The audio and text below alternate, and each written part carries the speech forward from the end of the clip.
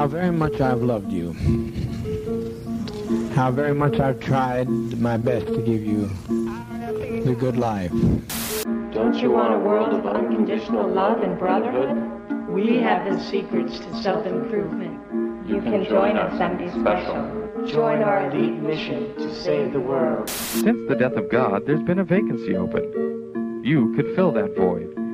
Here's how. We'll title this tape, Welcome to the Cult of Comics. Welcome to the Cult of Comics podcast. I'm your host, Tyler Brown, and today I'm joined by Sean Walsh and Josh Craven. How's it going, boys? He said monotonely. Hello. Oh, yeah. Welcome to the Cult of Comics. How are you today? Very sexy. Let's talk about Very some erotic. comics. Yes. Did you see that, I think it was a football coach over in England? Yes, I know exactly what you're And talking about. And he yes, had- and I loved it. The translator was like, "Hello, coach. How are you today?" He's translating for, I don't know, a French or Spanish reporter, and the coach is just, "Oh, yes. God, it's so erotic. Can you say that?" He's like, More, please, please." again. Like, congratulations. Oh, yeah. Congratulations, I loved that. coach. That was fun. Coach. I liked that a lot. Coach. Sean knows all about that. Having a sultry footy coach coming up and whispering into his ear. Oh yes, it reminds me of my school days. Can I ask you something? You said that... Actually, this is more for you, Josh. When you look at Sean, does he look like he's almost 6 feet tall? Because he just does not look like he's almost 6 feet tall to me. I see his Yeah. face and I'm thinking like 5'2", 5'3". Yeah. Maybe when he's leaning over. He's like, you guys ever read 1984? The Shopkeep? Who is like a really old man, and then he gets, I'm sorry, spoilers for 1984 if you haven't read it in the past 60 years. I haven't. The Shopkeep, It's on the shelf. I haven't got around to it yet. The Shopkeep is a little old man who later on is revealed to be just an agent for the government, and he just stands up straight, kind of like Clark Kent, or turning into Superman. I just muted you. I have no idea what you said. It's okay. But okay. It's all random garbage. Sean just leans over and works at his bench all day, and then stands up straight, and he towers over everyone. I'm just awkward, so slouch a lot and like give off small Can I see your person energy. hands? Do this. Yeah, you have sausage fingers. I feel like... They really aren't that bad. No, your Compared to some fingers. people. They're meaty. You look like you belong in a butcher shop. You look like you belong being Yeah. yelled at by a butcher to go carry out the blood. My fingers really aren't that sausagey. Look at Daddy, would Josh, you help like me out some here. sausages? Compared to It's some not your people's fault. I see. Yeah. Well, Sean- they're not like Sean super looks hairy like, sausages. Sean looks like Rafe Spall in the movie One Day. You call out the most random things that absolutely Look it no up. one is going to get. Look Do you it know up. what the word? Do you know what the definition of the word esoteric is? I knew that's the word you were going to say. Yeah, it's you say the most esoteric things, and I don't think that anybody. I don't get anything that you say. Rafel Fact. I don't know who that is. You know who I know Rafe who Rafe Spall. Spall is, Yeah, but I don't know who I that don't know is. the movie. yeah, One day. yeah. Anne I don't think that's even a Hathaway real thing. and what's his name? Rafe Spall played one of the Andys in Hot Fuzz. Yeah, he was the reporter in Life of Pi. Yeah, like the interviewer Oh, person. I love him. And he was the douchebag co-worker in Shaun of the 17-year-old Dead and- who died Yeah, pretty yeah, early yeah. on. Yeah, Hello, He's the son of the actor who played Peter Pettigrew in Harry Potter. really? I didn't know that. I didn't know that at all. Timothy Spall. Well, you didn't know I really who Rafe don't like was that you know anyway, that. so of course you didn't know. You know, I didn't know that, but I don't like that you know that about like. Stop being so fucking English.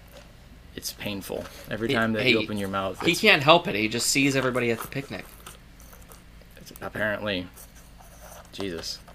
There's like a small selected pool of people to like collect too. I can't even imagine like how hard it must be to just be like, okay, we'll take those 5 over there, put them in the Harry Potter movie.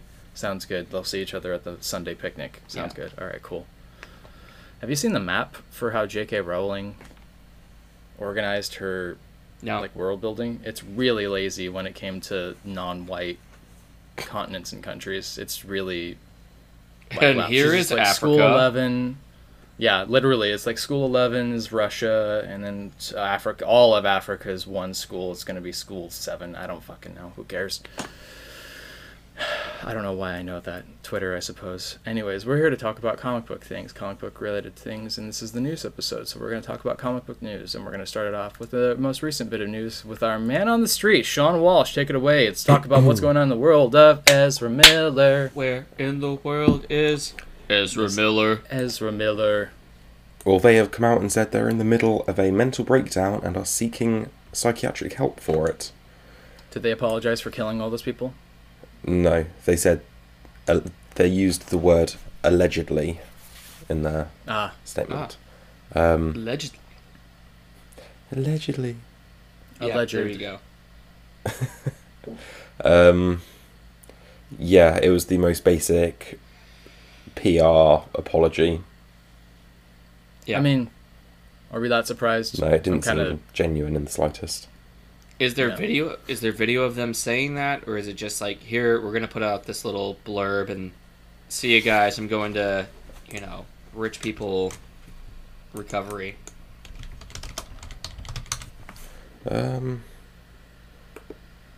Considering it's Hollywood, I really wouldn't be terribly surprised. It's probably going to be one of those, like, oh my god, I'm so addicted to Rage-a-hol and meth and kidnapping children and putting bullets in their mouths and being in Hawaii. Sorry, guys, I gotta go. I just need a breather. Whatever the hell else. Sorry, at this moment, Ezra Miller could not be reached due to being in rehab. Why? He'll be in rehab until the movie comes out, and that's how they're going to get around him not doing the press junket. It's going to be cheaper for them at this point, which honestly is confusing. Just put your for me head down, when we talked stay about out of the limelight. Yeah, when we talked about it last time, we mentioned that... I would actually like to give you this opportunity to say that title that you've been working on, because it's good, and I would like for you to say it, please. The assassination of HBO Max. Oh, right, the assassination of HBO Max by the coward... What's his fucking name? Something Zaslav. David Zaslav. David Zaslav, yes. Yeah. Which one of you made that up? Me. That was Sean, yeah. I'm going to give it to Josh anyways. So, Josh, good job. It's the continued... Yeah, we're just trending... We're going to just shift right into that. Okay, yeah. So, it was revealed this week that HBO Max, for their streaming service, even if things aren't being watched, apparently, these are like really old deals that they just are still paying royalties to shows. Just for having your show on their streaming service, they pay you royalties, no matter if someone's watching it or not. Because other places, Netflix, you basically get paid for, I don't know, how many minutes are watched? Possibly like that. I didn't know that, okay. Yeah. So they decided to remove all of the low-performing TV shows, which happen to be a lot of animated stuff, which I'm not sure I agree with. So they took down a lot of like Cartoon Network shows, Sesame Street. My kids watched... Wait, they took down all of Sesame Street? Over 200 episodes. Yeah, I am surprised that they would leave some episodes up. I'm not sure what's left of Sesame Street, but they said 200 episodes, which is like 5 seasons out of the 80 seasons they have. So there's like thousands of episodes. So I don't know how much. Did they get rid of the episode where Elmo introduces his friend Robert De Niro? Yeah, the not so late show with Elmo is gone. Yeah. Damn. Uncle Grandpa, that's gone. Just directly out the window. No one gives a shit about that show. No one gives a shit about Uncle anyway. Grandpa, except for Sean. No, I found out because... it's an inbreeding joke. That show just should not exist anyway. That is just like... You've watched Super Jail, which is like a weird... what I would imagine is an acid trip. Uncle Grandpa is just like... what I would imagine a PCP trip would be. It's just ludicrous, insane. Yeah, I would say that Super Jail is very much a very bad acid... Well... Actually, no. I would say Super Jail is more like a mescaline trip based on my own personal experiences. Okay. Don't do mescaline in public. Okay. Don't do a lot of things in public. Instead of removing these things, would it not just make more sense to change the policy to pay depending on minutes You'd have to have the watched? person agree to change the contract. Who knows how long the contract's in effect for? Yeah. But one of the with these shows that Sesame we Street watched, episodes, I assumed it didn't take streaming into account when the original contract was signed. which is weird because one of the things that we watch, my kids watch, is this HBO commission special for The Runaway Bunny. And that came out in March of last year. So I don't know if it's because they had so many big name artists come in and do song renditions, but it would have been a very recent contract, and they took that off, so can't watch that for my kids. And there is nowhere to acquire any of these shows. Legally. They took off legally. Legally. Well, I mean, if you went online and tried to find something that came out years ago, it's probably not up right now. Like, probably, if you went and you looked, it was probably lacking in cedars and leechers. So, Well, Hypothetically speaking. hypothetically speaking, yes. so I'm actually happy you bring this up because we had kind of a discussion similar to this last week that got me curious. So I actually was digging into archive.org, which leads you down a big rabbit hole of things that are in the public domain and what have you. You'd be really surprised what's out there that is just completely free to download, completely legally, because it enters Epic and public domain. Once it reaches a certain stage, like you can get a lot of old shows from the 90s, like Xena or Goosebumps. You can go back to like Night of the Living Dead, get that. You'd be really surprised what's out there. Yeah. Sesame Street has been syndicated, correct? Because it's one of the longest running Since shows the of all time, I imagine. 70s. Yeah. It's been around So for I guess 50 the reason years. why I bring this up is just because if they're removing content that is specifically old and not being watched, that kind of makes sense. But when it comes to I don't know anything about Uncle Grandpa, but I know it's more recent. Yeah, very new stuff. And what gets stranger is that they've basically scrubbed any of their promotional material. Like if they had a preview on YouTube, they've pulled previews of that. They've pulled down old tweets. Really? Yeah, if you go, people said they went and they took down Infinity Train, was another show that got taken down. And they were pulling down old tweets about Infinity Train. Just kind of scrubbing any reference to any of this stuff. And now there's some of these things, there's very little physical media. They're not streaming anywhere else. So it's basically like there is no option to acquire this anyway. I mean, Warner Brothers has always been really reactionary anyways. I guess I'm not that surprised in that regard. Go ahead, Sean. I was going to say, just saying about stuff being like no physical media and not available online. Something that did get a lot of attention when the Lightyear movie came out the other month was that there was a early 2000s cartoon detailing Buzz's origin story. Yeah. And Disney have scrubbed the records on that. I don't remember any of that. I do. I watched that on that was one of my Saturday morning cartoons. Man, that must have been like a 13-episode series. I think it had No, it two was seasons. Yeah. Okay. So it was like 26. Yeah. not a substantial difference, but Buzz Lightyear of Star so- Command. Jeez. Number of Oh. episodes, 62. Okay. I remember that. oh right, it's a kids show. For a season, it's like 30 36 episodes. episodes. Yeah, exactly. How long was the first season of Pokemon? Like 70 episodes? It's way too fucking long. 49. Yeah. That show needs to die at this point. He's still fucking 12 and he's still doing... how do you fit all that into a year? How?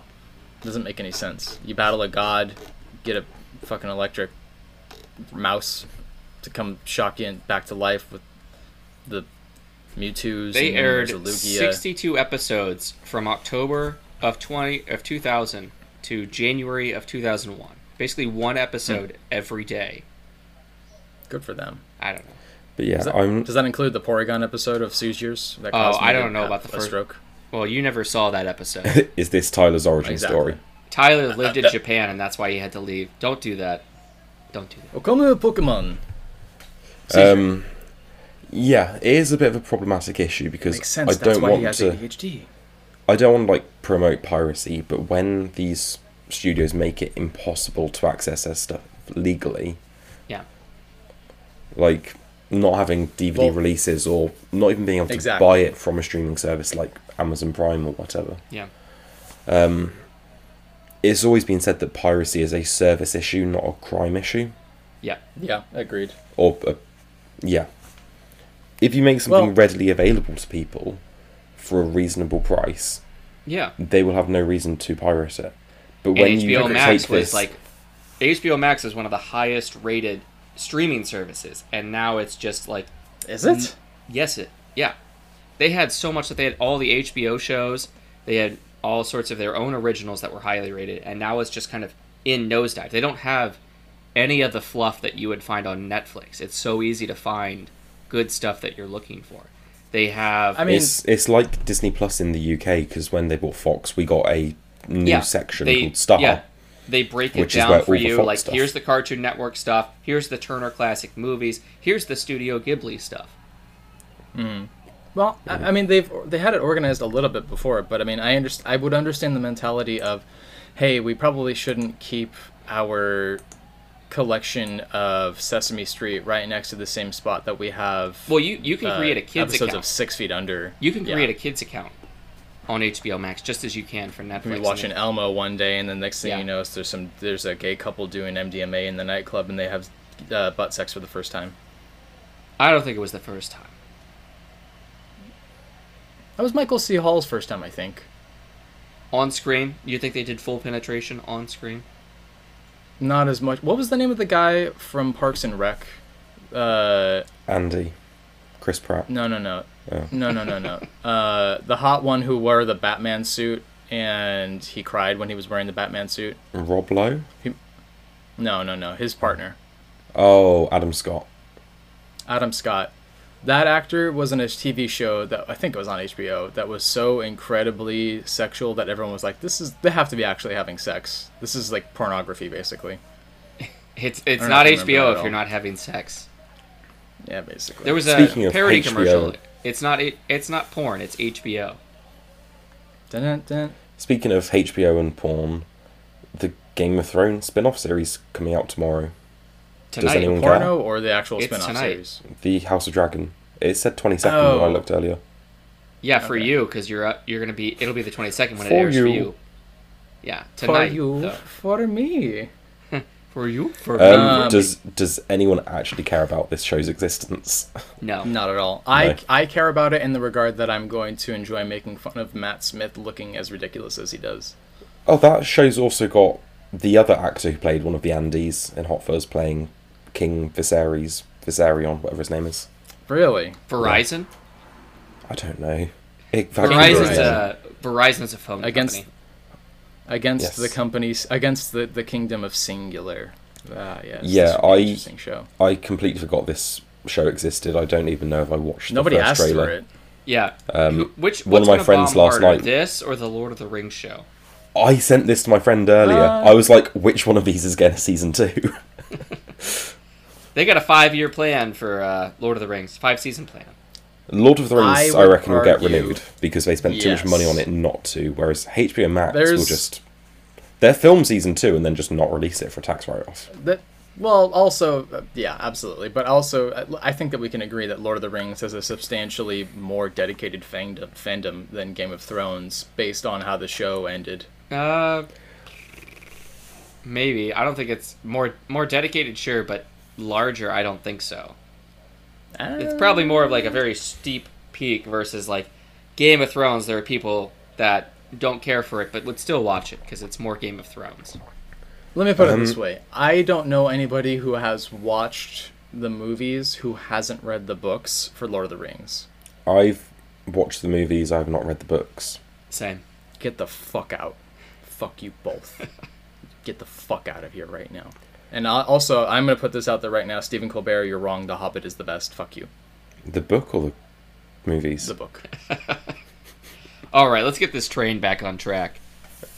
There's The a only train? thing that does fill me with some level of hope for House of the Dragon is George R.R. Martin's actively involved. Yeah. Okay. But I'm going to go into this with like rock bottom expectations, and if it's good, Yeah. cool. I don't really blame you. I just don't care at all. Wiener, wiener, wiener, wiener, wiener. Well, I mean, I will say that it is one of the more interesting fantasy universes out there.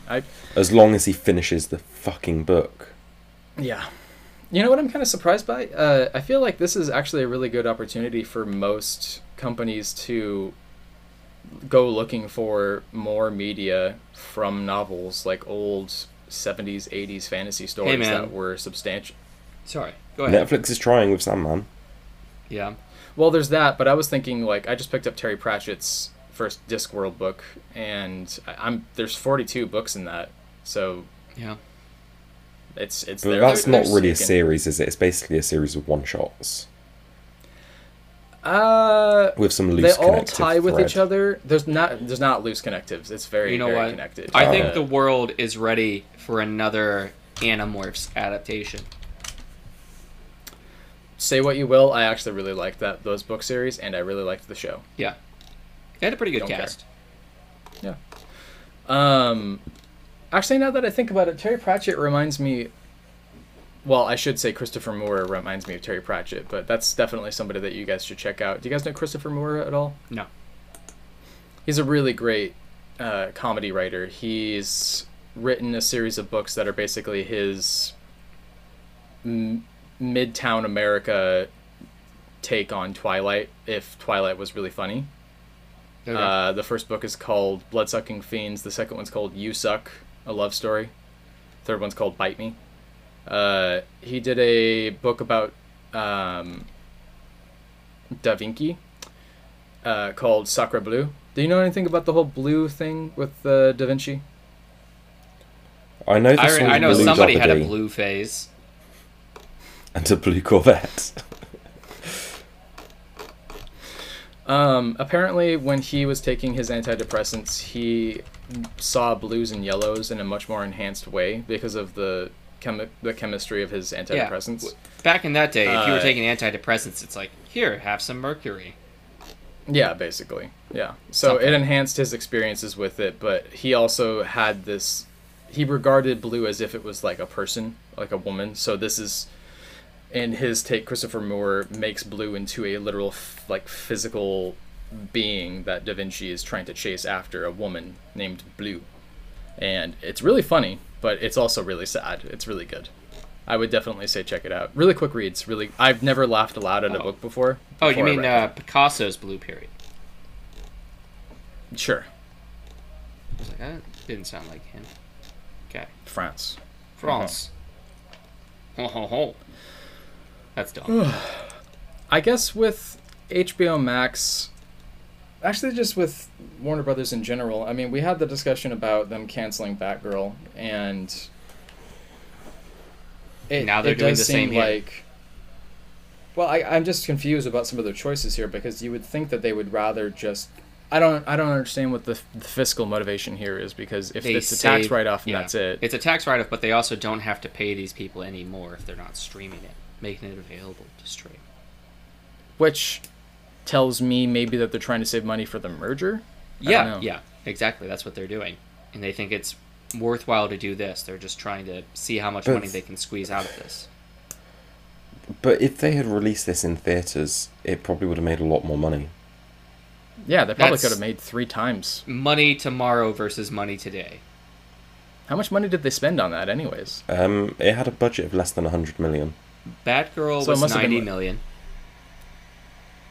Yeah, so I mean, if they're going to try to make that back, that's going to be, it's a gamble. Just shy of 200 million at the box office. I'm sure that they can make that. That's not going to be too much of an issue. I think I've said before that it's a $90 million film. You put $90 million more into advertising. That's $180 million. You got to clear that, and at that point, you're breaking even. Yes, but counterpoint. It was a movie made for streaming originally. Yes. So anything it made in the theater would be icing on the cake. Yeah, but you still have to put in that advertising money, and so instead of saying let's put another whatever it costs for post-production plus the $90 million in advertising, we'll just take the, instead of you paying me this much money, I'll give you $30 million. Okay. This isn't my baby. I don't care about it. Now that the Michael Keaton Batman is basically only going to be showing up in the Flash film, so angry. if that's going to... I know. I'm very...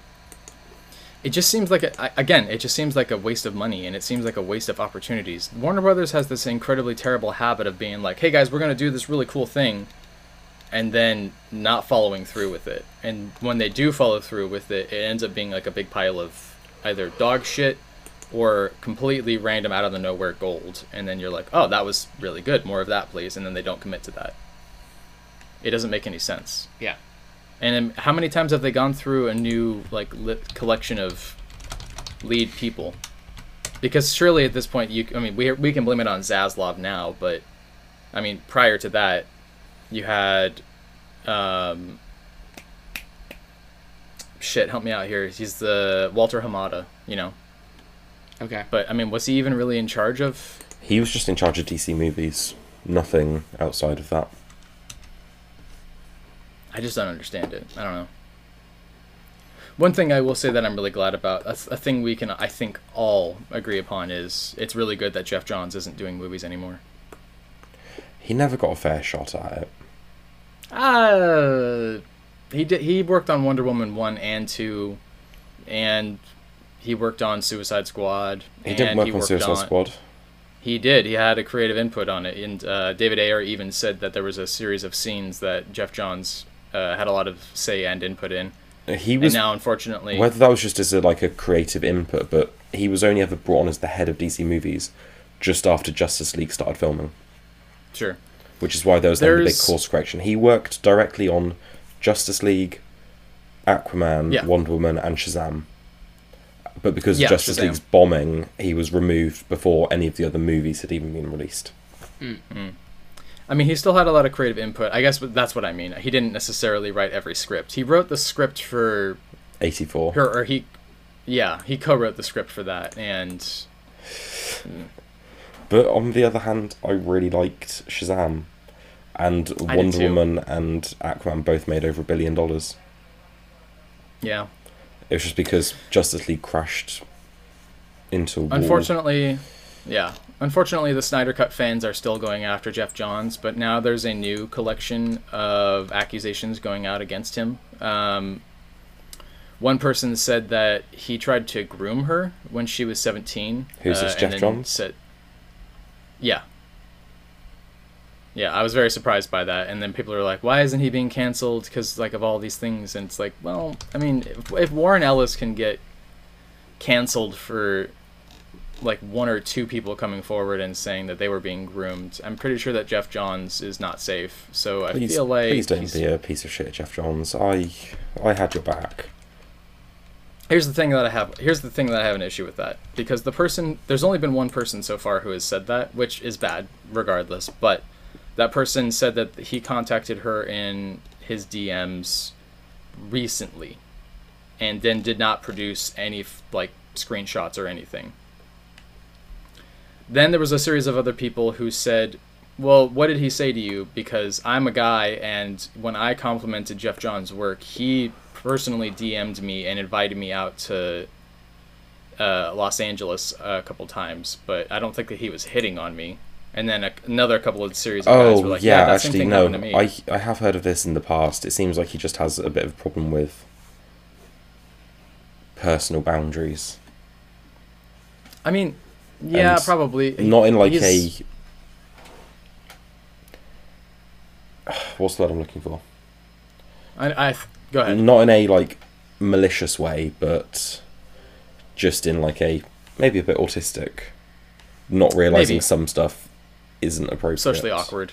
Yeah. Well, I mean, if we're looking back on what Ray Fisher said, went down with their conversations about his, Cyborg's genitals, and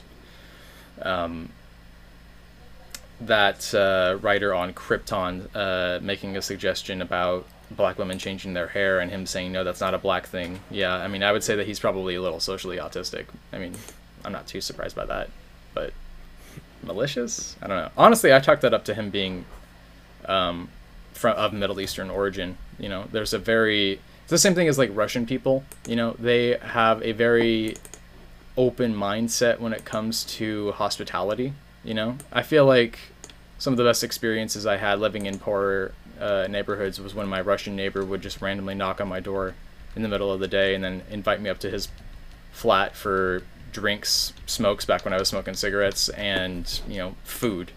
And he would always like introduce me to his wife, and then he would pull me aside and he's like, she always goes blah blah blah blah blah, honey, honey, and it was the funniest goddamn thing.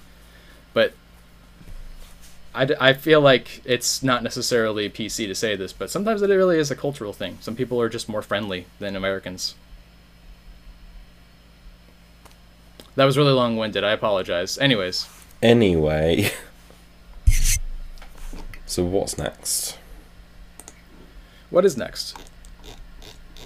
Well, we've got the news about Geoff Johns' Golden Age. We can talk about that. Oh yeah, we get 3 Geoff Johns books in November. What is this, 2011? This is interesting because we knew Stargirl was going to be happening eventually, but JSA's not... It's like a kind of surprise because this is like his 4th time writing JSA. 3rd time, but yeah, this was announced at the end of the Stargirl one-shot from like a year and a half ago. Yeah. That ended with a tease of Justice Society coming from Brian Hitch and Geoff Johns. And then Brian Hitch was like, oh yeah, that isn't happening anymore. So everyone thought the plans were cancelled. But no, it's coming. We've got JSA coming from Geoff Johns and Mikkel Hannin. We've also got a one-shot called The New Golden Age, which is setting up these new books. So that is by Geoff Johns, Steve Lieber, Jerry Ordway, and Diego Olotuegui.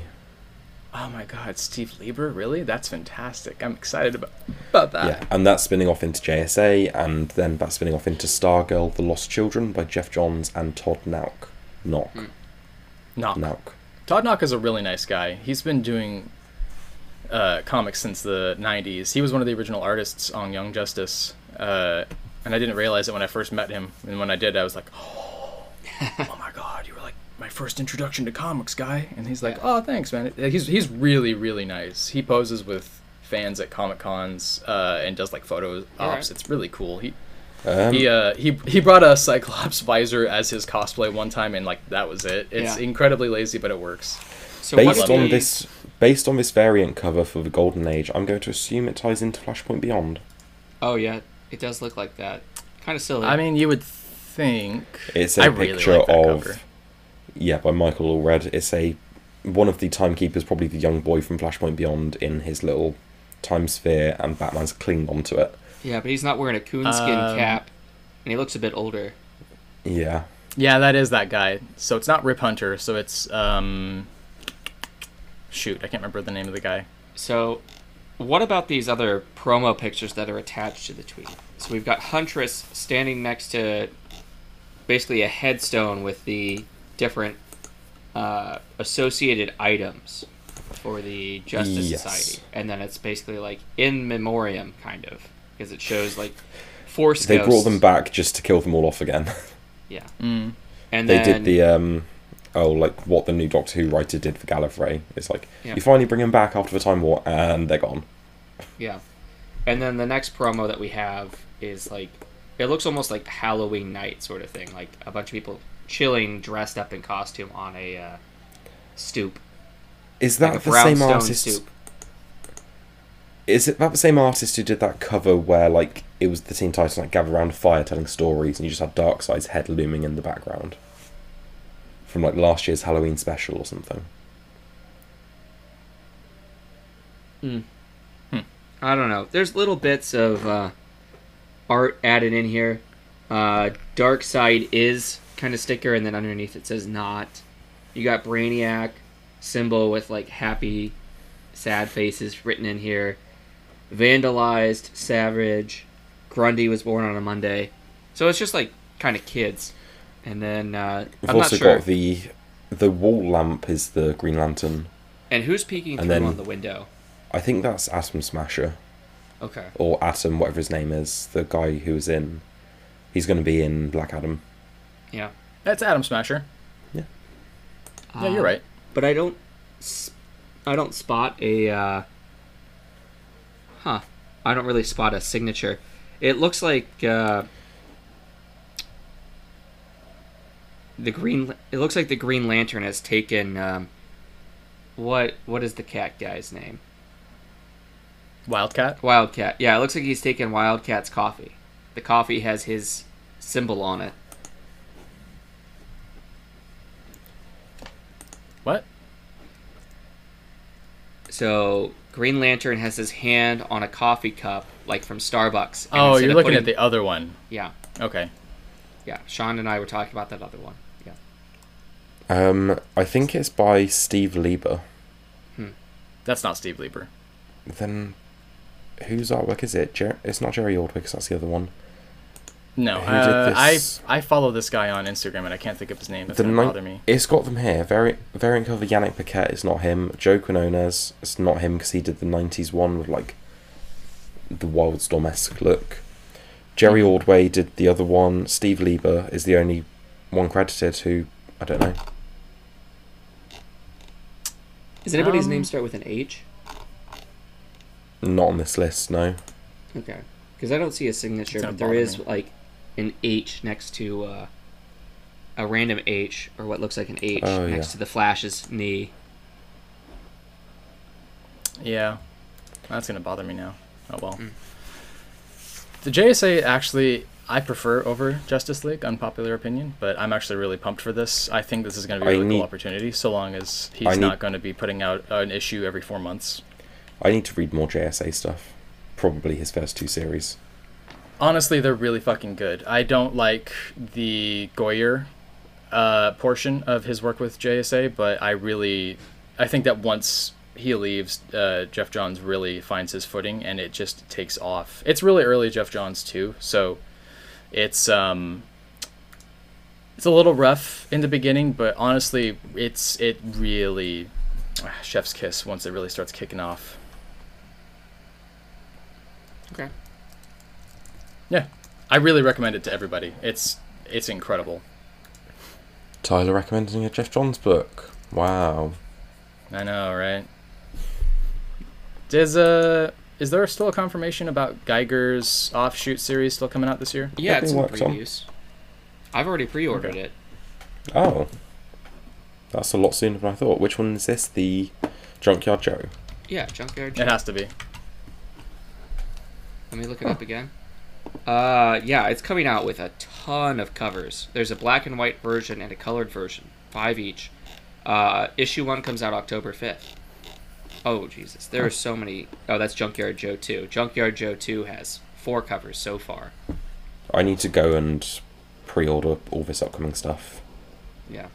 Yes, you do. Jesus. Okay, moving swiftly on, we have finally Batman Joker Deadly Duo by Mark Silvestri, written and drawn. This was the first Black Label book to be announced, way back in like 2018. Crazy. And you've had everything else come out in that time, and now it's finally out. Everyone kind of thought this just kind of got stealth cancelled, or he was too busy. Yeah. Man, Silvestri's pencil work is crazy. It looks good for a 90s artist. Yeah. Mm-hmm. Well, I mean, come on. It's Mark Silvestri. He's always had an incredible amount of detail. So- It didn't matter what he was working Yeah, but you It's- look at the other artists from that era, and they've all steadily gone downhill in quality. There's Jim either, Lee, like, I love There a are two lot of different his work, styles but- where the heroes are either like super long and lanky, or they're just muscle beefcakes. Yeah, but let's be honest here. Jim Lee still holds up. Yeah. it's not as good as it was. So Disagree. we have the synopsis here, but I'm curious about this cover because we're going with kind of the modern day Joker, where he's got the 2 different eyes. This cover was this was solicited back when the comic was announced, which was like 2 years before Tynion even got put on Batman. With the This alternate cover eye, was so there. this So this isn't tied into that at all. Okay. But, I mean, the Joker didn't get that other eye until recently, right? Yeah, like 2021. Okay. Or late 2020 at a push. Interesting. Are you sure he had the eye in this promo work back in 2018? 100% sure. Huh. Interesting. So something from Black Label. Yeah, it's interesting that something from Black Label would affect or drive the force of where regular DC Comics would head. Not necessarily. We've seen that a little bit before. I mean, there's been some Black Label content that has, I don't want to say bled into some of the more canon stuff, but I guess that would be the appropriate word. I feel like since this was meant to come out so much longer, I mean, look at the costume for Harley Quinn there. That's the more Suicide Squad? Suicide Squad, yeah. The original cover was slightly different. He still has an odd eye, but it's a different eye. In the original one, it's got like a black... The white bit is black, and then the pupil is green. Yeah. Hmm. And now Well, then maybe it was just an interesting recent creative choice. Okay. Yeah. Yeah. Man. All covers are cardstock. Each 32-page issue will be priced at $5. First issue goes on sale November 1st. It was announced July 19th, 2018. Jeez. 4.5 years later. Better late than never. All right. We haven't really talked about the plot just yet. But in this, Batman and Joker, basically the story drives them together and having them work together. Team up.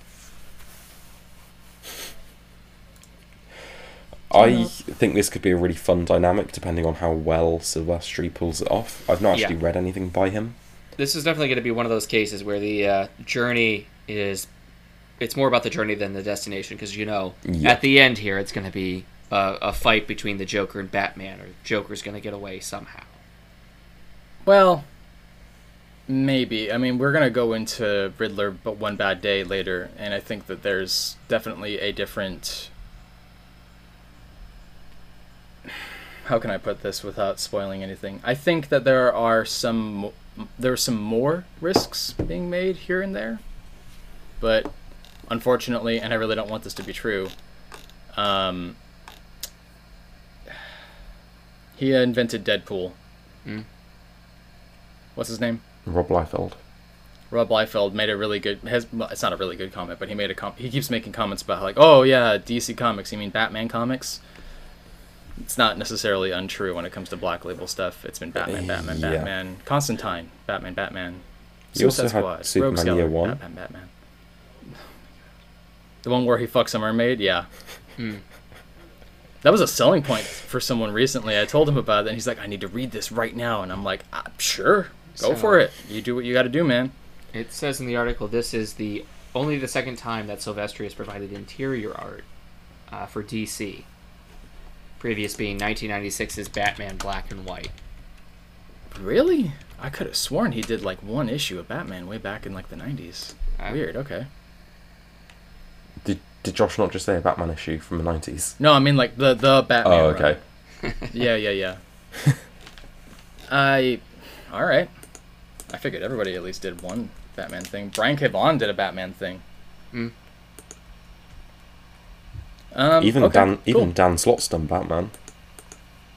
Yeah. I didn't know that for sure. I think it's the only DC thing he's ever written. Alright. I mean, Mark Bagley's done Batman. Yeah, everybody done Batman. What the hell? Yeah. Alright. I mean, I'm going to check it out, mostly because of Mark Silvestri. The last time I saw him do something for covers and interiors was Jason Aaron's Incredible Hulk. And I really liked that, and then they switched. Mark Silvestri hopped off, and it just went to complete shit. I like the early Image founders who can still have fun and do stuff at the other companies. Yes. And then you get people like Robert Kirkman, who's like, or not just Kirkman, but Todd McFarlane somewhat. makes a lot of negative comments. He's like, "Oh, why are you going and like working for Image is like owning your own restaurant, and then you go over to DC and you're working as like a kitchen porter." Yeah, I mean, And- which is weird because he's going to be doing that Batman Spawn crossover. Yeah, I don't know. I get No, the it's- I get the mentality of saying the big two are too big. I understand where he's coming from, and like I know Robert Kirkman doesn't like them either. But it's kind of nice where they're at this level of fame where he doesn't need to do it, but he's got a fun Batman story he wants to tell, and we'll go do it. I mean, I don't think even Kirkman's feelings are all that valid because he based his entire experience around working on Ultimate X-Men and Marvel Zombies, and like that's it. And maybe that was enough for him, but I don't know if that's enough founded to lay claim that Marvel is just complete trash. And I don't think he's done anything at DC, so...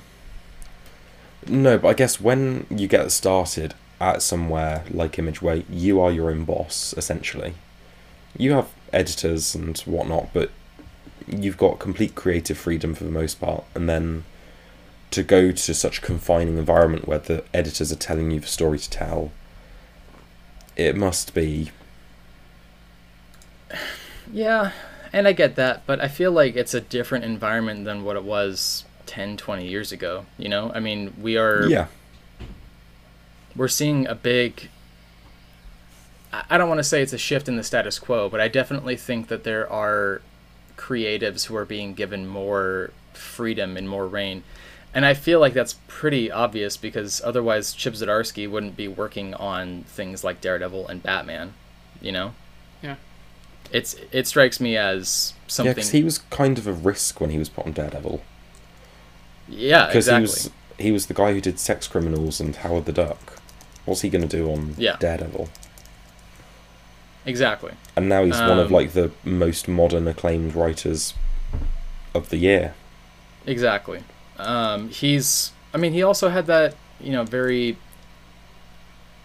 interesting input about being put on Spider-Man and not wanting to be put on it because he thinks that that's one of those properties that people hoard. They lay their claim to. The fandom is obsessive and has way too much input about what should be going on. It's and a bit restrictive. No, I don't want to be.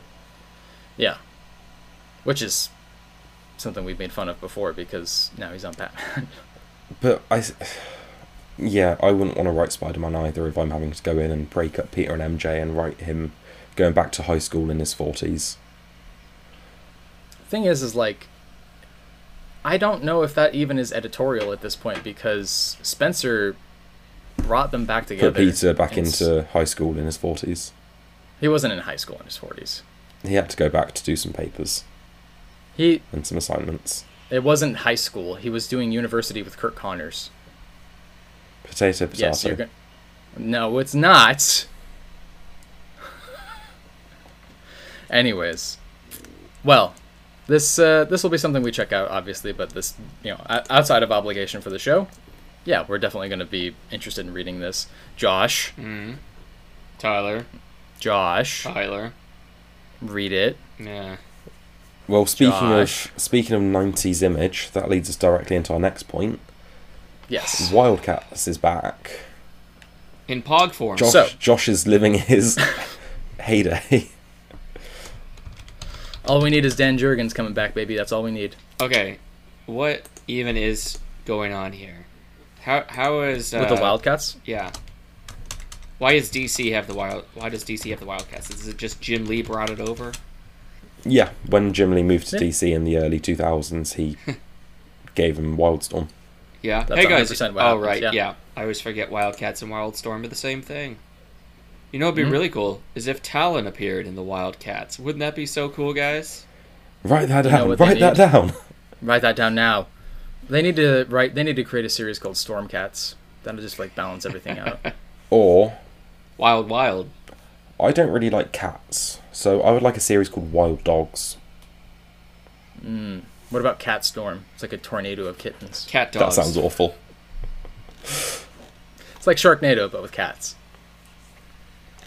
Did anybody ask for this? It Guess what, guys? I heard It's written good by things. Matt Rosenberg. I'm not surprised by that. No one is. I'm not surprised by that. Matt Rosenberg is like, did oh, Grifter. you guys want Talon? Okay. Well, he did Grifter. It makes sense. He's gonna follow Talon around. I think that'll... Yeah, I heard a lot of really good things about Warren Ellis's The Wildstorm run back in 2016 to 2018, I want to say it was. Yeah. And then people praised it. I got Then that. it was supposed to lead into a Wildcat series that he had written several issues of. Yeah. And then he got exposed for being a creep. Yeah. And it was He's a just creep. self-cancelled. Yeah. See, this is what I mean. Is like, if you're Warren Ellis, I mean, and you're going to get canceled that fast for being a creep and having people come forward. I don't know. I feel like Geoff Johns is probably safe. But yeah, we are getting a one-shot Wildstorm 30th anniversary special, and we're also getting a Waller versus Wildstorm miniseries about Amanda Waller taking on the Wildstorm universe. Okay. Waller Yeah, versus you know what? Bendix. Okay, I'm okay with that. We do Waller versus Bendix. Why not? Take down Bendix. He does too much dialogue. You've caught me monologuing. That's when we find out the reveal at the end is like the the Hey. end of the Checkmate book, where it turns Hey, man. out that the leader is just Commandy, who's travelled in time, and Amanda Waller's like, I know where you come from. Bendix Yeah. is just Bendis from a different universe. I mean, the whole like ex She's like, "Come on, let's get you Suicide home." Squad, the ex-teen Suicide Squad is taking on Bendix right now in Superman: Son of Kal-El. You could just write in Amanda Waller at the end, kind of coming in for the cleanup. I mean, I'm not going to be probably reading it, but, good for them for creating Yeah, it, I guess. I don't know anything about Wildstorm other than it got dragged into the DCU with New 52. I mean... Cool for people who like it. If I hear really good things about the mini, I might check it out, but it's not high up on my list. Yeah. I mean, yeah, I don't really have that much input to say about it. Good for them. Wait a minute. Interesting. They're going to introduce the Court of Owls versus the Wildcats. Owls versus cats. Does Josh get credit for that story idea? Yeah, dude, it's in the article. That actually was your idea. No, it's in the article. I saw Talon. He's in the description for You're a hack. plot. You I just am a stole your hack. ideas. Oh, you I'm son surprised. of... No, You're a you're phony. a hack. You're not even looking at the articles that you linked. You just link he does articles. that. I need to be the first to post I see about this I news. see headlines and yeah. You know what he is? He sees something on Twitter and he doesn't read the He's article. on He just Twitter. looks at the He's on headline. Reddit. He's like just the typical Redditor. I read the headlines, guys. Now He's let a me tell you Rachel my Hall. opinion. Yeah, that's literally what he did with the Young Justice stuff recently. He was just like, rage, rage, rage! Didn't read the actual content of the comic and looks at the context of the things. Rage, rage, rage! For what, sorry? Exactly. In one ear, out the other. Just What are we talking flush it about? out at the end of the day. It all just falls out. I guess we can move on. Let's see here. So this is an interesting bit of news. Bad Idea is back with Mark Waid. Yes. So Mark Waid and Yeah. David Lapham are releasing a new series called The First Supper. And this is the first... Sorry, go ahead.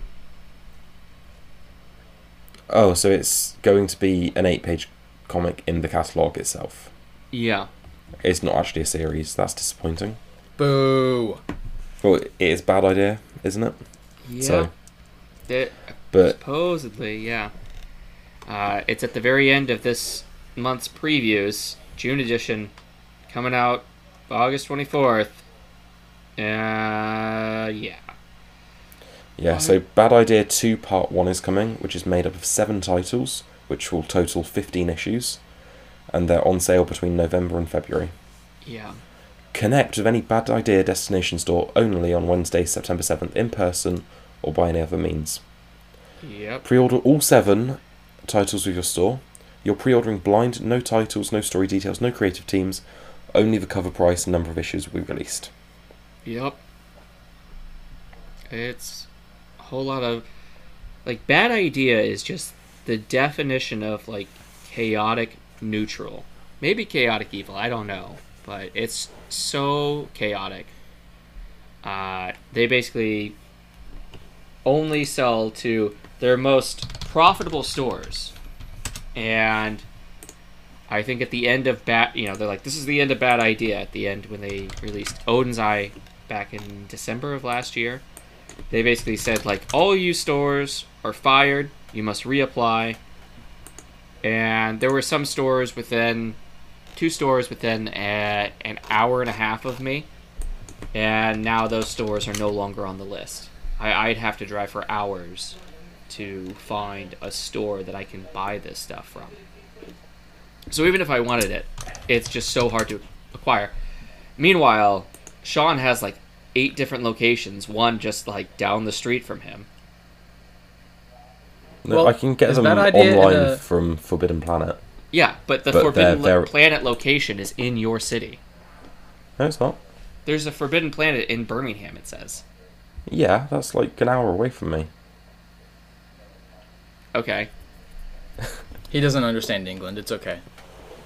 Anyway, what's even weirder is this like list of rules to get an even more special thing. So, rule number 1: you must not talk about Bad Idea. I would have actually liked if that was what it said. No, you have to blind pre-order all of these comics, and then this is like Dwight Schrute level of insanity.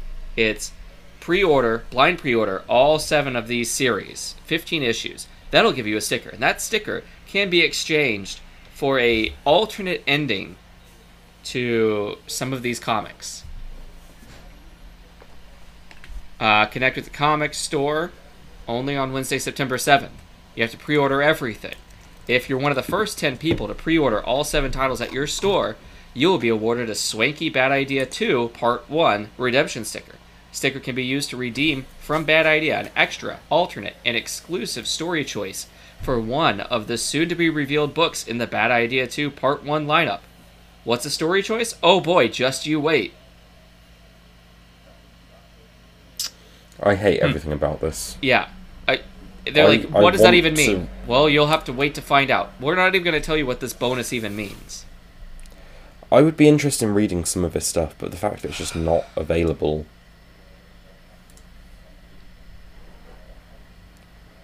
In my shop, I feel like they're charging like $10 to $20 per like issue or collection because it's so hard to get. Yes. You look at the list of stores, and like I looked at the stores for my state, and there's 3 stores, and they're either just like 2 of them are like far suburbs of Cleveland, like one in Cleveland, one kind of in Akron. And then another one in the middle of nowhere, Ohio. Like, how is this store your most valuable store out of all of Ohio? Like, we have so many stores here, even in the city that I live in, that just order, like, they order gangbusters for anything and everything. They would order so much. It's actually just a Los Pollos Hermanos situation, where it's just a front for the cartel. Yeah, well, we got 2 major highways that go right across each other. That's a great place to do exchanges. It's madness. It's just chaotic. Madness. Like, there's some of these things I would like to read, but I'm just not paying over $10 for one issue. Yeah. And I'm not even going if it's out of my way to read that's it. $100. You're going to be out $100, maybe $200 for something that you don't even know. Sight unseen. Yeah, that's very much it's almost like on par with He Who Shall Not Be Named and Cyberfrog. Yeah. Honestly, it's $25. Well, maybe they could learn a thing or two, because Bad Idea is getting advertising. These comic book websites are writing about them. It's fucking weird. It's madness. Madness. At some point, Sean and I are going to actually talk about some of these Bad Idea comics, because we bought them. I mean, sure, obviously. But like, has it been worth it for you guys? Some of them are okay. Some of them are good. That's really selling it for me. Okay. I know. Well, gotta read them at some point. It's on the list. It's in the It's in the catalog of stuff to read. Yeah. I don't even know. Yeah. They just do so many things that they're like actively antagonistic towards their readers. It kind of seems like it. It really does. Okay.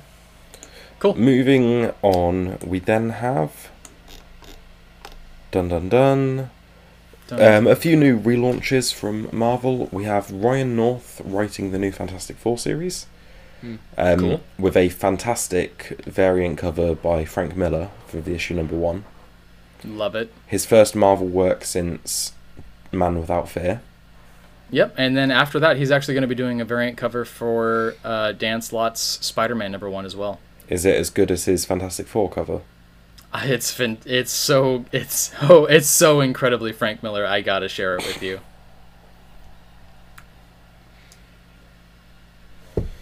That Fantastic Four cover, it is a drawing of Ben Grimm, The Thing, and it is one of the ugliest drawings I've ever seen.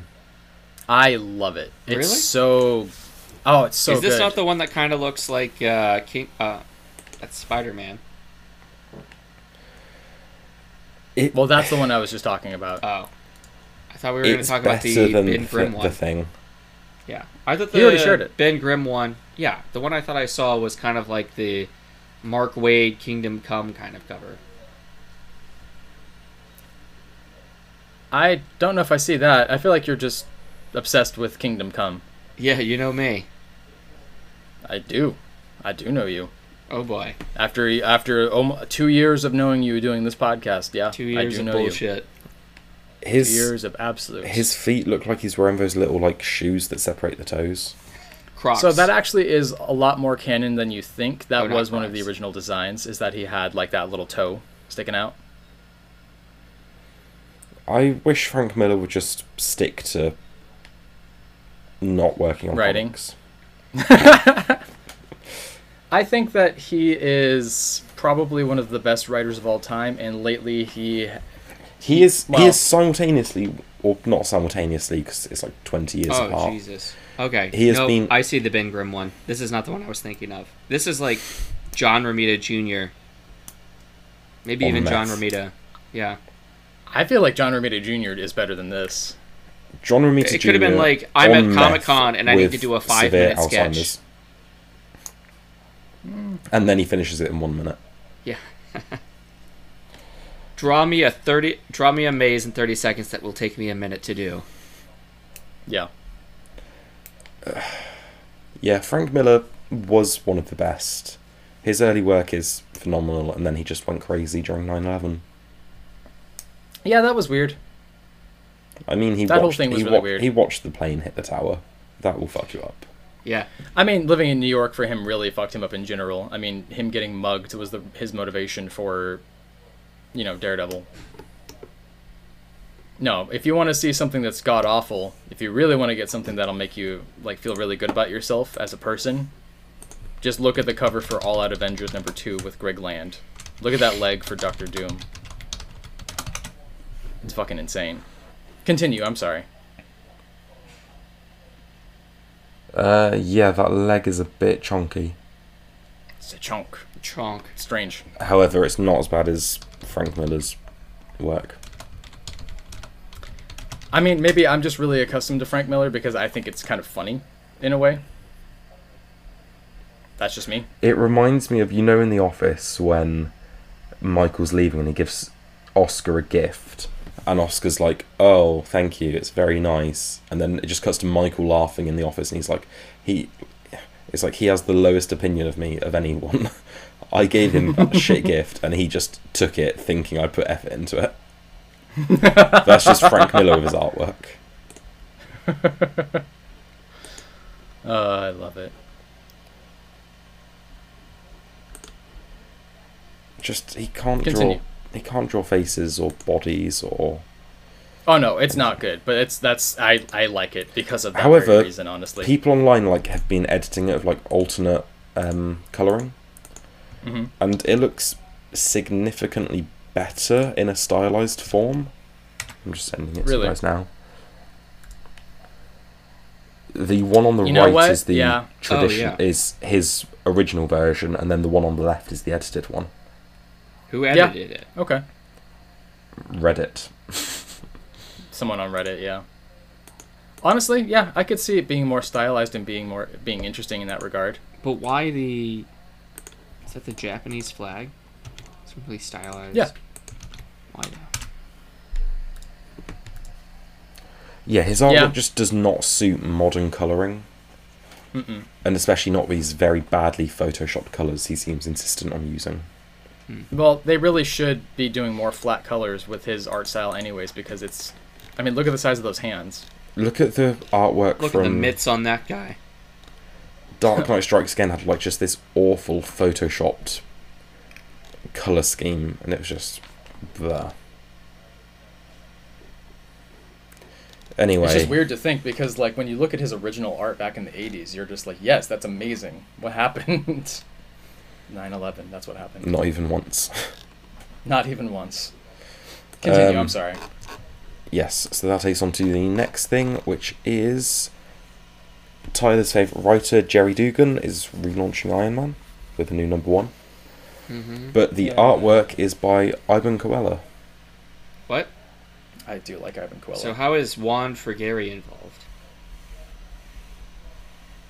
I don't know who that is. It says Gary Dugan and Juan Frigeri launch new ongoing series.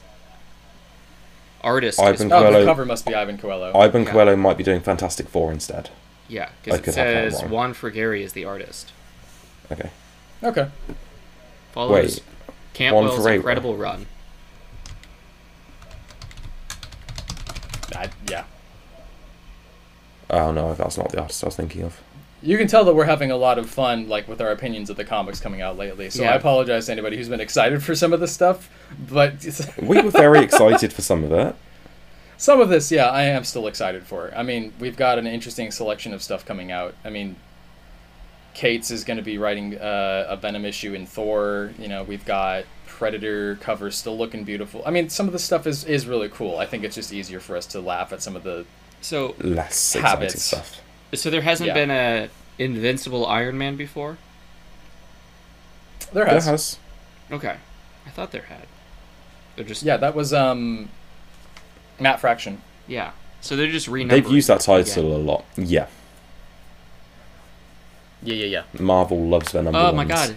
Hey guys. So this brings... somebody that just brings an somebody just bust into Marvel headquarters. Hey guys, Batman's poor now, and now he has to learn how to live on the streets, and you know he's got all the safe houses, but he's not a billionaire playboy. He doesn't run, Wayne Enterprises anymore. And they're like, oh my god, you know what?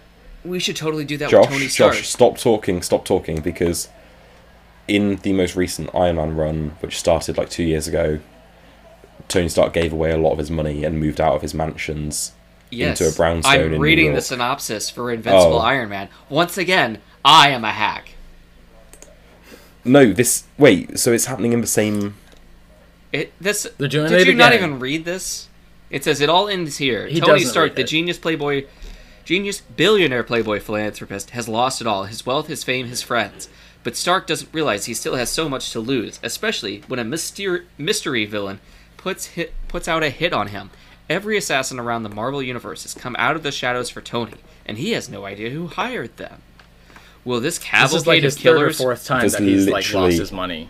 Literally, that was how the previous run started. He gave it all Yeah. away because he wanted to get back in And touch even- with his even- humanity. Before then, when Civil War II happened, Captain Marvel tore down Stark Towers, and then he lost almost all of his money. Then he went into a coma where he was dead. Yeah. Air quotes dead for a while. So this is Iron Man's 60th anniversary this December. New era begins this December.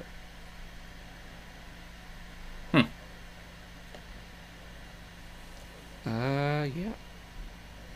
I feel like no one should read this because Gary Dugan is not a good writer. He's all right. Just not.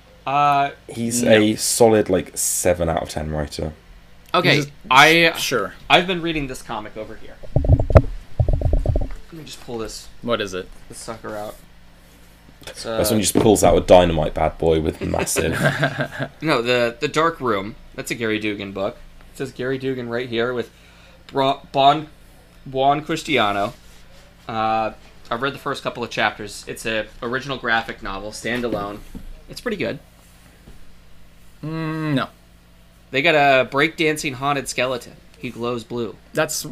He's trying way too hard to be like a Hunter S. Thompson type, and it just does not Maybe. work. Yeah. When he did, This is more remember, like shit. Who does Hellboy? Mike Mike Mignola. Mignola. Yeah, this is kind of more in the style of Mignola. Okay. Do you remember when he did that event with Marvel, the Infinity crossover thing? Infinity Wars. The Infinity whatever. thing. That literally was just a way to make toys. That's Yeah. like, hey guys, here's Hell yeah. Moon Knight mixed with Spider-Man. Yeah. Like that's all that was. It was not good. That was Yeah. all Secret Wars was. That's all these things. It's like, hey, you know these toys that you play with as Secret- kids? Now they're fighting each other. It is a lot of superheroes fighting each other lately. I am really tired of that. Yeah. Although I do like some of the stuff. The Ready Player One in the film, when they were able to acquire all of those different properties and use them in the final battle. Like you've got Godzilla versus the Iron Giant while he's riding on a DeLorean. Well, they're able to do that because of Warner Brothers. Yeah, but I mean, sometimes it's really cool. Yeah. No, look, I'm saying that when you first introduce it, yeah, it's interesting. But when you have it be the staple thing for every Marvel comic, it's exhausting. Mm-hmm. You know? It's just, give me Civil War 2, maybe, and then be done with it. It's just too much. Civil War 2, even then, I didn't... Coming next summer, Civil War 3. Electric Boogaloo. Yeah, seriously. Speaking of Electric Boogaloo, that allows us to Civil War of Future Past. I don't understand how this came to be, but this is an interesting bit of news regarding Ryan Reynolds and a film that nobody saw. No. R.I.P.D. is getting a sequel starring Ryan Reynolds and the one and only, world famous, The Dude. Yes. Who wanted this? I don't even think Ryan Literally Reynolds nobody. wanted this. This is like 10 years later. It came out in 2013, grossed $78 million on a $130 million budget. How is Received it getting a negative sequel? reviews. It has a 12% on Rotten Tomatoes. It's a It made half direct-to-video. its budget back. It's direct to video. Sequel. A sequel? No, the movie made less than half its budget. The original. Oh. Yeah. It's like, this is like the reverse HBO Max. Like, we're just gonna blow our money on everything. Oh, this is even better. Originally, before Jeff Bridges was in the film, his part was supposed to be played by Zach Galifianakis.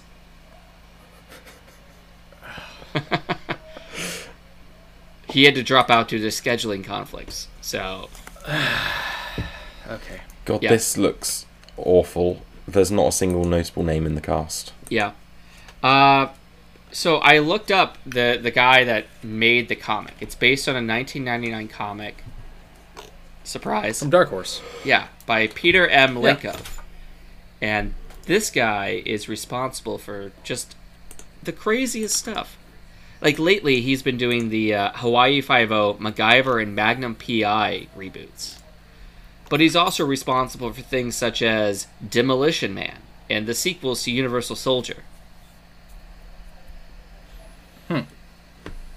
He's just everywhere doing crazy stuff. He was a producer and did uncredited rewrites on Ballistic X vs. Sever. You remember that?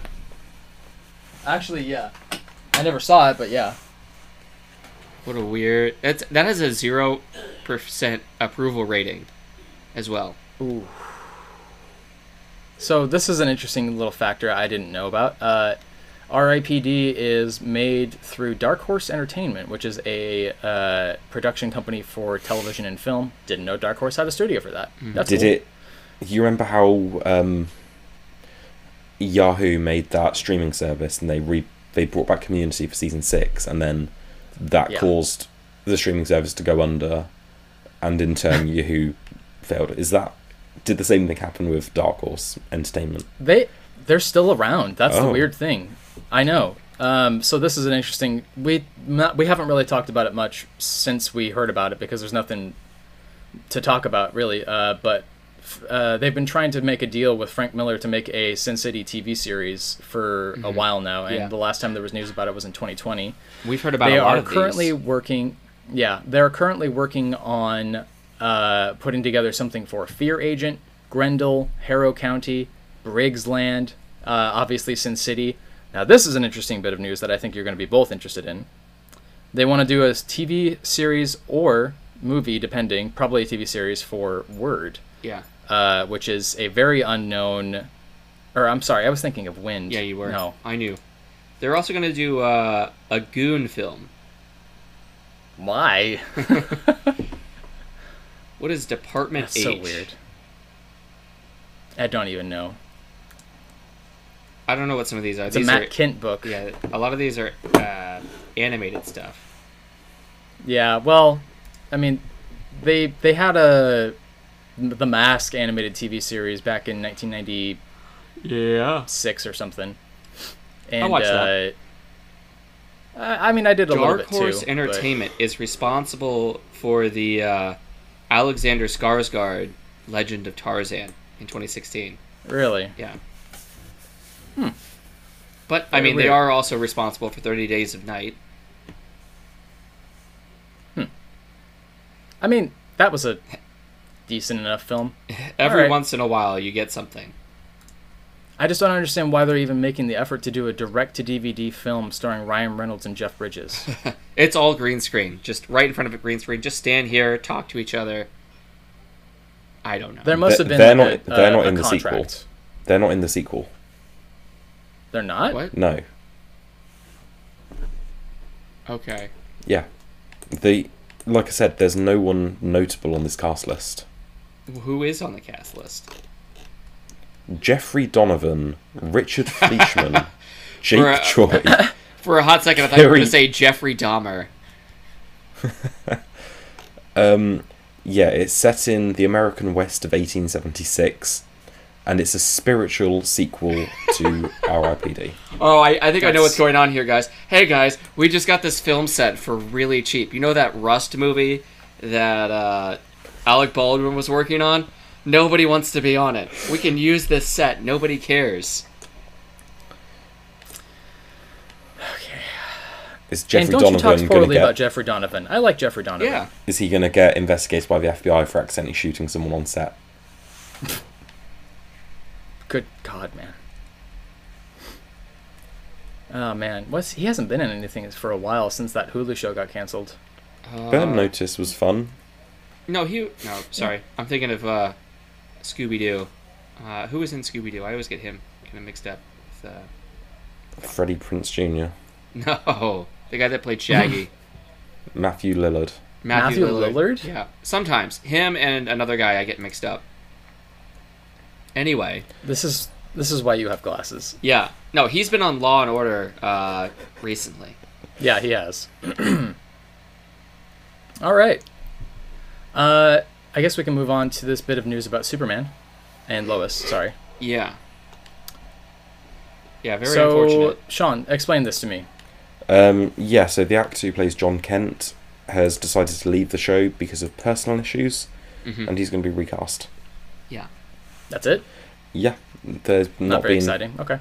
No, in the past he suffered with depression, so some people are theorising that's to play here and he needs to focus on his mental health. But also some people have commented being like, oh, that sounds like he's going to prison then. Because it's rare for someone just to abruptly leave the show out of nowhere. So, I think that's a far-fetched, but okay. I think him and the other guy that... So he's playing Jordan and the other guy plays... No, he plays Jonathan. No, he's John. Yeah. And Jordan. Both of these guys, I think, are basically age-appropriate for the roles they play, I think. That's strange for a CW show. Yeah, sorry, the guy's name is Jordan and he plays John. So... What is his name? Jordan Elsas? Okay. Yeah. Ellis. Yes. Yeah, born August 28th, 2001, so he's just about to turn 21. That's kind of crazy that his name is Jor-El. Yeah. Yep. Oh my god. You're totally right. Yeah, that's why he Did was I tell you chosen. I had a neighbor named Jor-El? Sorry, you both spoke at the same I time. had a neighbor named Jor-El. Yeah. Interesting. And was his dad... Like, genuinely, his name was Jor-El. Was his dad Nick Cage? No, he was black. Was his dad Nick Cage? No. Uh, I was very surprised by it. I was like, what did you name your kid? And he's like, I didn't name my kid Clark or Kal-El. I'm like, okay. yeah. Well, We can shorten my son's name to Kal-El, yes. just so you know. That's the correct choice. Yeah. That's the correct choice. Ooh, you can name him Calvin Ellis. Well, I went for that. No, he's Calvin Elliott. Okay, cool. Yeah. That works. Do you ever just yell, "Bring me the boy, Kal-El, my son"? Someday. He won't get it, but someday. Once you force him to read all of your Jan Jurgens. Jan Jurgens. Hold these carefully, Jan buddy. the man. Jan Jurgens. So there's only a little bit of news left. So Sandman apparently is releasing some bonus episodes. Already did. Yeah. Cool. So I he's didn't kind know. of came out of nowhere. I think I'm not fully up to date on the show yet, but I think they were adapting some of like the smaller one-shot stories that took place throughout the run. Mm-hmm. Yeah, the only thing that you need to be aware of is that your opinion on anything with the show is wrong. It's a fantastic show from start to finish, and you're wrong. It has moments of greatness in there.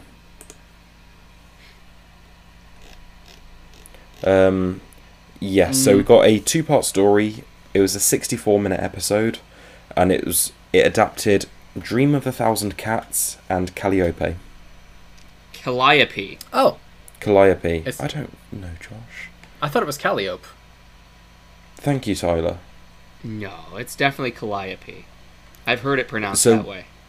Unless the person that pronounced it was wrong, but I'm pretty sure it's Calliope. Was it a white dude? Was he mansplaining to you? Yes, they just spread their legs so wide, and then they were right. The wider So, you yeah, spread your one of- legs, the more correct The you more are. accurate you are.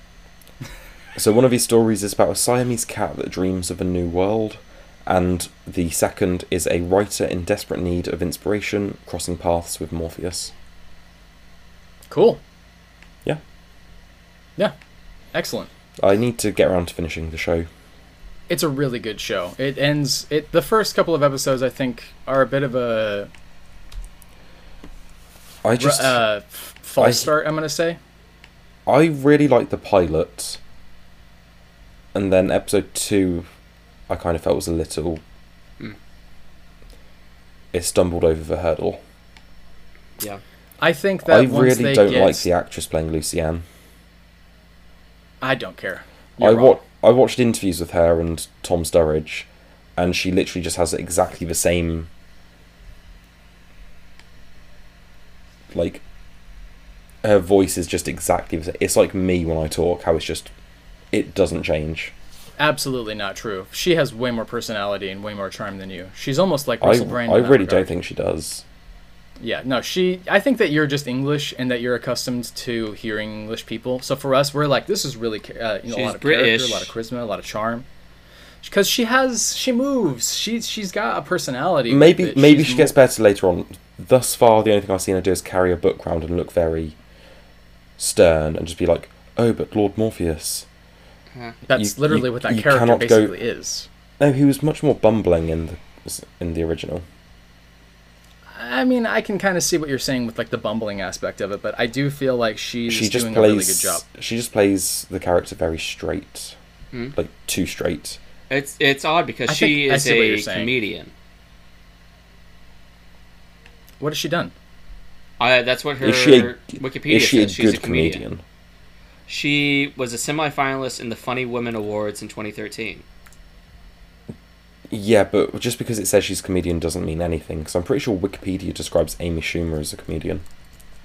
Come on, man. I mean, I'm not gonna deny that she's just not funny. I mean, you're not wrong. Yeah, I'm on the episode 24/7. I started it and was like, oh shit, this is this episode. I need to. I'm not in the right mindset to watch this now.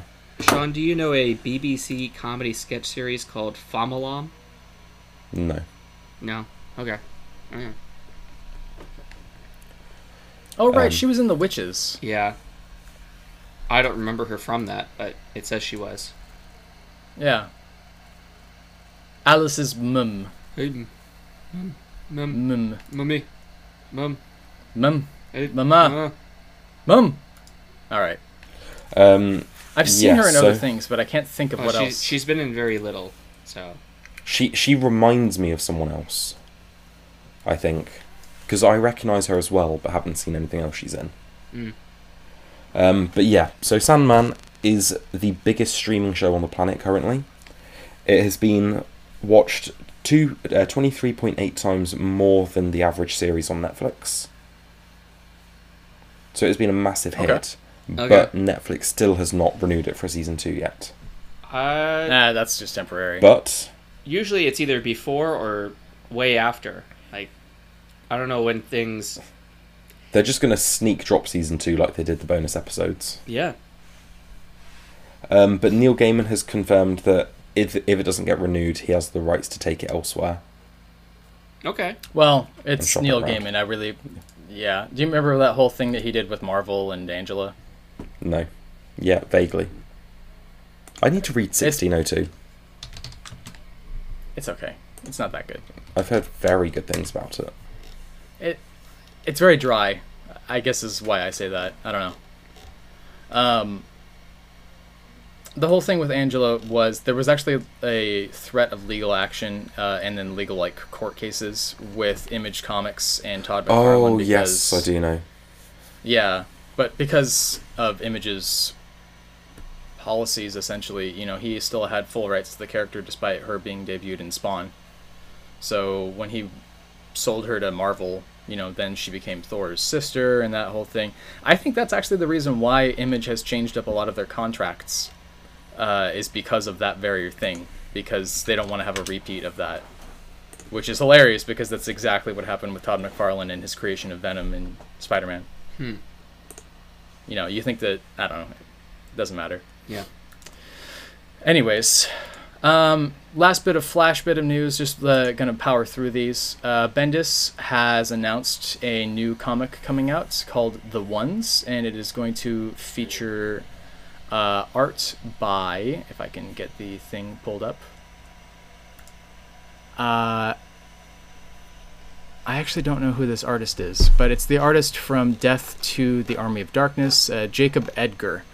With a couple of really cool variant covers. He's also coming out with a graphic novel from Dark Horse as well, with Andre Lima Araujo on art, and it actually looks really gorgeous. I would say that this art is on par with Mobius, in my opinion, as far as the landscape and everything. Yeah, I'm actually really pumped for it. It looks like more of the work that he's done in A Righteous Thirst for Vengeance.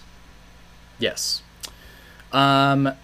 The artist Tom Palmer has passed away at the age of 80. He was a comic book creator who left Marvel's I think it was the 1980s that his last bit of work was done. No, I'm sorry, it was the 1990s. He did work on Avengers, X-Men, Tomb of Dracula. He was predominantly an inker, but he is referred to as an artist. Unfortunately, passed away at the age of 80 years old.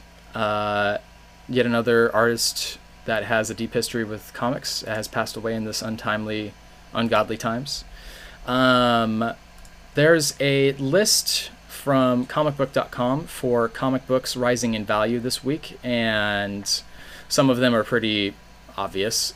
You've got some Sandman stuff, the first appearance of the Black Symbiote suit in Secret Wars, 8 Billion Genies because of the Amazon TV show, but the one that's interesting to see is a facsimile edition of Ultimate Fallout number 4, the first appearance of Miles Morales, with a let's see here, Clayton Crane is I think it's a dedication issue, but this is really weird because this is kind of unclear. So you're hearing different sides of stories from Black Flag, CGC. the popularity of this facsimile really surged. People are attributing this to social media, but there's also a bit of controversy, as Sean would say. Marvel never released a formal statement, but they did send a notice with updated terms to all retailers who have had an exclusive in the past, present, or future that altering a book without Marvel's approval is prohibited. CGC is standing by its statement of recognizing this as an actual Blue Label book, which the entire market has unanimously agreed with. And so while this book is beginning to lose interest, mostly because of fatigue, last week's residual spotlight on this book has taken it to the top spot, and it is currently tracked at a high sale of $1,800 for a CGC 9.9 and a raw near mint fair market value of $566. Why this is, we really don't really know. I don't quite understand. I guess it has something to do with contracts and Marvel, but it's out there. Kind of strange. Oh. Apparently, Sci-Fi has announced that they are going to be working with IDW Publishing for an upcoming television project based on the Scott Snyder series Dark Spaces Wildfire. So that has caused the #1 to go up in value for $20. That's the first interesting bit of news you've said in the last 5 minutes. Oh, shut up. This one I threw in the chat because we've been making jokes about it, and people are for some reason finding a way to make a story out of it. So Thor has had how many origin stories now? 2 this year. You guys were up to like 4, right? Yeah. I know there were 2 this year, but up to this point you were at like 4 or 5. Yeah, and yeah, something like now that. We've got a third contradicting one coming. So this is strange. So this is the 1 million BC Avengers thing. It is Gaia giving birth to baby Thor. I don't really understand the context here because I thought that Phoenix was still his mom, his new mama, but apparently... Well, Gaia had the Phoenix Force when she birthed him. Is that what it was? Yeah. But then Donny Cates' run re-established Freya as his mother. Only for Jason Aaron to like a week later contradict it in his Avengers stuff. Well, if we're talking about the same issue that I'm thinking of, it is recognized that in that Cates run that Gaia Phoenix is his mom by birth, but that Freya was the one who raised him, and so therefore he... What? He may be your father, but he ain't your daddy. Exactly. That's exactly right. There's a lot of nitpicking with this that would be very tiresome to get into, so we're not even going to bother over-explaining it. It's as simple as the convoluted nonsense is what you would expect from a comic book, especially a Jason Aaron one. But editors, go do your job. Literally. But yeah, if you want to pick up the issue that tells Thor's origin story, I'm sure it'll be valuable someday. Sure. Yeah, that's pretty much it. Is there anything else you guys had for news? No. Yeah. Cool. Well, then we can wrap up the episode. So I guess we'll call it good here. This has been our comic book news episode. This has been the Cult of Comics podcast. You can find us on Spotify, Google Podcasts, Apple Podcasts, all the podcast locations. Thanks to Anchor.fm. You can go to Anchor.fm/Cult of Comics in order to find our RSS feed and make your monthly contributions onto there. You can also make your monthly contributions by going on to Patreon.com/Cult of Comics, where for the $1 a month or higher level, you can be one of our blood boys and keep us sustained. And if you want to be one of our producers for the $1,000 a month or higher level, you get to tell us what to do, what to wear, what Sean can say to me, what he can't say. More specifically, you get to tell Josh what to do with his children, and in specific we did have that as one of the tiers, so if you wanted to have them renamed, that's okay. If you want to have them renamed, if you want to like reshape the dungeon that they're kept into, maybe some new shackles, something like that, you can definitely just go on to patreon.com and make those monthly contributions onto there to keep us sustained. You can go on to youtube.com/cultofcomics to find our videos, which are uploaded weekly thanks to Sean, and you can send us an email at thecultofcomics@gmail.com in order to ask questions, make your statements, make your requests, whatever it is that you have. And we do have a listener email that we'll be reading off next episode. So, thanks for sticking around. Stay safe out there and have a good rest of your day. Dash.